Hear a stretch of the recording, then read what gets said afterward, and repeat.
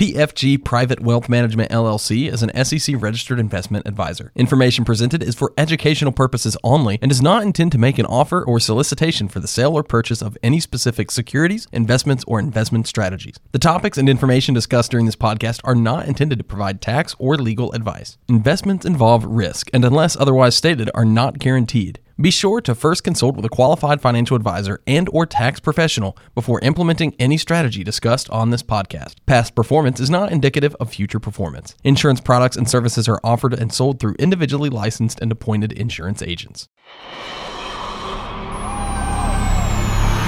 The rules of retirement have changed. No longer can most of us rely on Social Security or a single pension to fund our futures. We're living longer, and retirement doesn't just last a handful of years anymore. Instead, you might stay retired for 20 or 30 years, and maybe even more. We need to look at retirement through a new lens, with fresh eyes, with a new approach and plan of attack.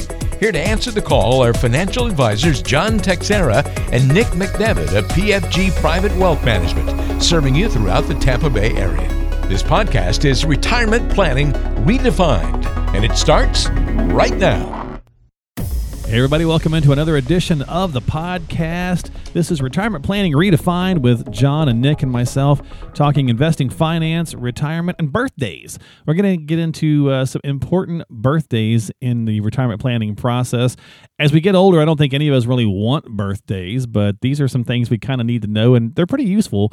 Some of this is pretty basic. Some of this stuff's got some interesting caveats in it as well, so you might learn something along the way, but they can go a long way towards that retirement planning process. So we're going to get into that and take an email question as well. So if you've got some questions of your own, stop by the website pfgprivatewealth.com. That's pfgprivatewealth.com. John, what's going on, buddy? How you doing? A little tired. Got woken up at like 2 a.m. with two cranky kids. So, yeah. So if I'm a little off today, I apologize. No worries. Are you get the whole they climb into bed and it's like how, and then you're like on the sliver, like the tiniest sliver. I got one climb into bed. I think kicked me in the face at one point. Oh, nice. And another one climbed into bed, missing out on the other one because they share a room. And then I had the sliver, and I woke up almost falling off the bed. There you go. And usually freezing because you have no blankets, and yeah, that's usually the way it goes. And Nick's sitting there going, "I don't know what you guys are talking about. What's going on, buddy? How you doing?" Yep. No, I pretty low maintenance over here. Well, that's good. Hey, don't you have a birthday coming up? I got a couple months still. Oh, okay. But, a couple months. Yeah, right. But I just got back from a trip a few weeks ago. Some buddies that I grew up with, a group of us have been friends for a really long time. I guess going back to middle school, and right. We're all turning 40 this year. So we rented a house in Charleston and all survived. So nice. There you go. Yeah, it was good. This is how you know. This is how you know Nick's turning 40. He came back with neck pain. Yeah, exactly. Yeah. Hey, when you start to get a certain age, you start going, when did I hurt that? It's like, I didn't even do anything. Yeah, you don't have to do anything. So, well, you know what? That's a good segue. So let's jump into this. So we're going to start with age 50. I turned 50 last year. And, first of all, the thing that sucks is you get the AARP card. I don't know about all that. That's kind of annoying as a reminder that you're 50. But the government does say, hey, let me help you out a little bit here if you need to catch up on some of the, retirement accounts to help building those up. So talk to me about catch-up contributions, guys. Yeah. So essentially what happens is when you hit 50, there's kind of two types of accounts that allow you to start contributing a little bit more money. So the most basic one is an IRA or a Roth IRA, where the typical maximum contribution for somebody under 50 is $6,000 a year. So you can add an additional $1,000 to do a total of $7,000 a year. The bigger one is in a 401k or 403b account, where you're able to contribute. I believe it's an extra $6,500 per year. So that's something, this is also kind of a good flag for people to think about, where, hey, once that catch-up contribution is available, it's probably a good time, if you haven't done any sort of planning before, to really start to kind of dial in and understand, your financial picture a little bit more. Because if you talk to anybody that's 60, they'll tell you that 50 didn't seem too far back. And so, that's a good kind of reminder to dig into that a little bit. Yeah, it adds up. It's not necessarily a chicken fee. You might hear it and think, well, $1,000 on this type of account over a year, or $6,500 on the other type of account, whoopity-doo. But, if you're 50 and you're going to 67, let's say, for full retirement age, and we'll get to that in a little bit, I mean, that's 17 years of an extra $7,000. It's not exactly chicken fee, right? So no, that's it's going to be big money down the road. Yeah, exactly. So that's 50. John, talk to me about 55. This one's really similar to 59.5, which most of us are familiar with, but most people don't understand the rule at 55. So can you break that down a little bit? Yeah, we don't see people utilize this too often, but an example would be, let's say you're 50, 55, 56, and for whatever reason, you leave your current job. And you have an opportunity at that point. Let's kind of give a bad scenario here. You get laid off, and if you didn't have a nest egg saved up in savings, there's an opportunity to actually access some money from your 401k plan without penalty. So what you'll do is basically you take the money directly from the plan, and you just have it go to your bank account, and the 10% penalties waived. Now, just some people need to be careful with this. Once you roll it out to an IRA, this 55 kind of rule here where the 10% is waived, it ceases to exist. So it has to go from the employer plan to you directly in that situation. So it's, it's a nice feature if someone finds themselves in a bad situation, right? And, or they need access to money and the 10% penalty is gone, but you still have to pay your income tax on that money that gets withdrawn. Of course, yeah. And so that caveat being, it's only from the job that you've just left, right? It can't be from one of 2 jobs ago kind of thing. It's got to be that one that you've just walked away from, or been asked to leave, or whatever the case is. So that's kind of that caveat. And it's basically the same rules, Nick, as the 59.5. It's just attached to that prior job, but 59.5 is the more normal one. So what's the breakdown there? Yeah. So essentially what happens is at 59.5, you are able to take out money from your qualified accounts while avoiding that penalty without any sort of caveat. So one thing to keep in mind is that, usually you're taking it out from accounts that, so for example, if you're currently employed, the process of taking it out of the plan that you work where you're employed can be a little bit different, but it's pretty smooth and easy if you have an IRA or something like that outside of the employer plan. One other thing that happens in most plans for people at 59.5 is, and we've seen it a bunch lately, where a lot of 401k plans have very restricted options in fixed income and those sorts of things, where most or many plans allow people to take in-service rollovers, where they're able to still work at their employer, but roll their money out of the plan to open up some options for investments outside of the plan. And that's not always the best thing for people. Sometimes the plans are great, fees are really low, options are great. So it may not make sense, but oftentimes people do like having the option to be able to shift the money out without any sort of issue. Okay. All right. So then that's the kind of the norm there. And you got to love that half thing. You always wonder what the senators or whoever was thinking when they were like, finally they got rid of the 70.5. Yeah, they got rid of that one. So. Yeah. And we'll get to that in just a minute as well. John, 62, nothing too groundbreaking here, but we are eligible finally for Social Security. So that becomes, I guess the biggest thing here is people just go, let me turn it on ASAP versus is it the right move? Yeah, so 62, you're now eligible. And like you said, a lot of people are excited to finally get access to that extra income. So you can start taking on Social Security. A couple of things to just be aware of is anytime you take Social Security before your full retirement age, you will get a reduction of benefits. So, at 62, it's anywhere, depending on your full retirement age, roughly 25 to 30% reduction of what you would have gotten had you waited till 66 or 67. They kind of penalize you, basically. Yeah. And it actually, it ends up, if you do the math, it ends up breaking down to almost 0.5% per month reduced. Oh, wow. So yeah, it really starts to kind of add up when you think about it that way. Yeah. So important, we always kind of harp on planning. So important if you are thinking about taking it early, once you make that decision, and after a year of doing that, you're locked into that decision. So it's important to really understand, is that best for your situation? Other things to consider at this age, if you do take early, Social Security does have what they call kind of like a earnings penalty / recapture. So if you're still working and taking at 62, a portion of your Social Security could be subject to go back to them in lieu of, for a better term. What's it like, 19,000 and some change, I think, this year, if you make more than that? Yeah. Yeah. Anything above 19,000 that you're earning, 50% goes back to Social Security. Yeah. So for every $2 you make, 29,000, yeah, 5,000 goes back to Social Security. Yep.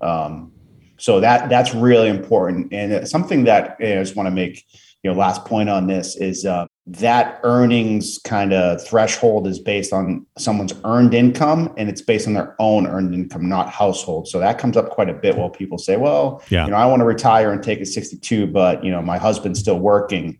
Am I going to have a penalty if I take it? The answer is no. It's based on your own earnings record. And that's where the strategy comes into play too, because if you are married, then looking at who's making more, do we leave one person's to grow, as we're going to get into those in just a second, to grow towards that more full number? Again, that's all the strategy. It may make sense for one person to turn it on early and the other person to delay it. So that's, again, part of the strategy of sitting down and talking with a professional and looking at all the other assets that you have and figuring out a good move there. Nick, let's go to Medicare, 65, magic age. Yeah. So actually, my dad turns 65 this year. And so, we've been kind of planning this out for him where he is a retired fireman. So he has some benefits that tie in with his pension. And one of the things that kind of came up, and just something that people should think about or remember, even if they are continuing to work past 65, is it oftentimes makes sense to at least enroll in Medicare Part A. So you can usually enroll 3 months before, as early as 3 months before your birthday. And the Medicare website has gotten a lot easier to work with over the last year or two. And, Part A, the tricky thing is that, you want to check with your employer because usually what happens for the areas that Part A covers, which is usually hospital care, if you were to have to be admitted or, certain procedures, it's figuring out who's the primary payer, who pays first, who pays second. So making sure that you coordinate your benefits, kind of check in with HR if you're going to continue to work, or if you are retired and are coming up on that Medicare age, make sure that you get your ducks in a row so that you do enroll, and most likely you're going to start saving some money on some healthcare premiums.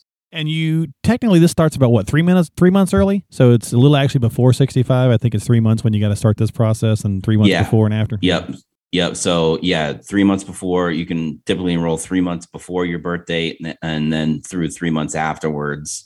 And there can be some issues if you don't enroll and you don't have other health care, at least for Part A, there can be penalties and that sort of thing. So frankly, with Medicare and healthcare and retirement, this is a space that we typically delegate out. We've got some good resources for clients that we refer them to because there are a lot of moving parts, and it can be overwhelming, especially when you start to move into the supplements and advantage plans and, all these different things. Oh, yeah. And it's crucial. You want to make sure you get it right. So a lot of advisors will definitely work with some specialists, if you will, in that kind of arena. So definitely checking that out when we turn to 65. And again, some of these pretty high level stuff. Some of this stuff we definitely know. But we wanted to go over some of those or more interesting caveats. Let's keep moving along here, guys. Full retirement age, 66 or 67, John. Just it's your birthday, right? It is your birthday. That's the time that you can actually take your full Social Security benefit without any reduction, which is a great thing to do. And then also that kind of penalty, that earnings penalty we discussed earlier at age 62, that no longer exists. So once you hit your full retirement age, 66 or 67, you can earn as much as you want and collect your Social Security, and there's no penalty / recapture. So when that happens, people have some decisions to make. If they're still working, they can decide to take their Social Security, and I've had some clients that take it and they kind of use that as vacation money. I've had some other ones take it and they take advantage of maxing out their 401k with the extra income. Or you can delay it and you don't have to take it. And you get 8% simple interest on your benefit up until age 70. So, full retirement age, you got a lot of big decisions to make depending on your situation. But, you want to make sure you're making the best for what you want. Definitely. Just as a reminder to people that that 8%, and you had mentioned it, but it does cap out at age 70. So there's no point in waiting past 70. Yeah. Because it doesn't increase anymore. Right. Thanks for doing that. It wasn't on my list, but I was going to bring it up real fast. So yeah, people will sometimes email and they'll say, "Hey, I want to keep working past 70. How does that affect Social Security?" It's like, well, you're maxed out. So just, you got to just go ahead and get it done. But you can still work if you're feeling like it. I mean, your earnings potential is unlimited, but it's just a matter of you're not going to add any more to it. So I'm glad you brought that up. 72. So John, you mentioned earlier they got rid of the other half, thank God, the 70 and a half thing, just because it was confusing as all get out, and they moved it to 72. Yeah. So required minimum distributions, as a reminder for people, are for accounts that are pre-tax, where you were able to defer, taxation, 401k, traditional IRA, that sort of thing. At 72, you have to start taking out minimum distributions. It starts at around 3.6, 3.7% of the balance. And it's based on the prior year's ending balance, and it has to be taken out, kind of by the end of the year. And, an important thing for people to understand is that, many times people are taking those withdrawals out to live on anyways. So for a lot of people, it's not an issue at all. However, there are a good amount of people that it's going to be excess income. So, earlier mentioned, hey, at age 50, really kind of time to check in and start making sure that you're planning.